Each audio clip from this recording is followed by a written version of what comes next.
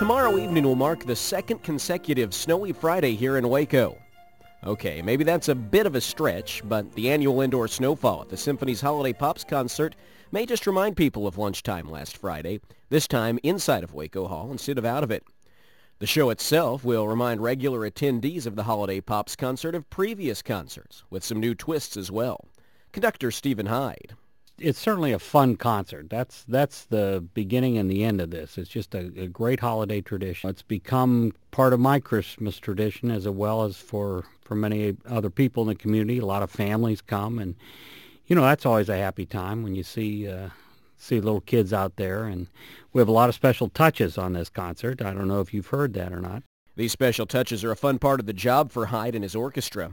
He says it's a fun job delivering the favorites people expect every year from the Symphony, but also finding different angles to keep it fresh. This year, it's something you don't always hear with the Symphony, rhythm and brass, both stylistically and a band of the same name. But we like to feature something different and something unusual, and this year it's rhythm and brass, which is just a fabulous ensemble, and they have these great Christmas charts with orchestra.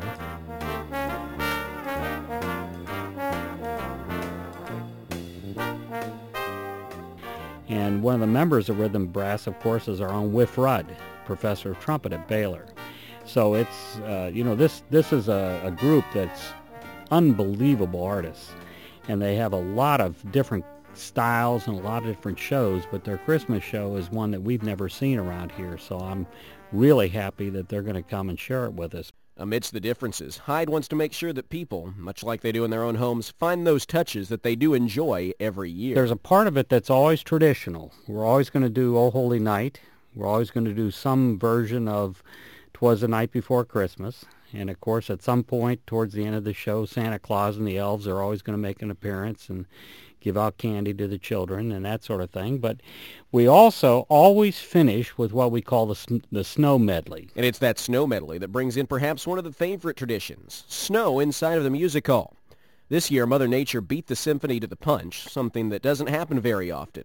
But given the infrequency of snow around here, the audience shouldn't mind too much. And while it snows around him, Stephen Hyde conducts the same favorites each year. Santa Claus is coming to town, and then right after that we do Let It Snow, Let It Slow, Let It Slow, and several other snow-related songs. And we always end up then with everybody on stage who's been in the show singing White Christmas.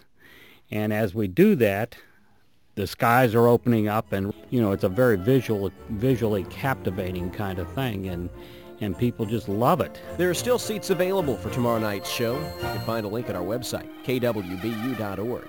For KWBU News, I'm Derek Smith.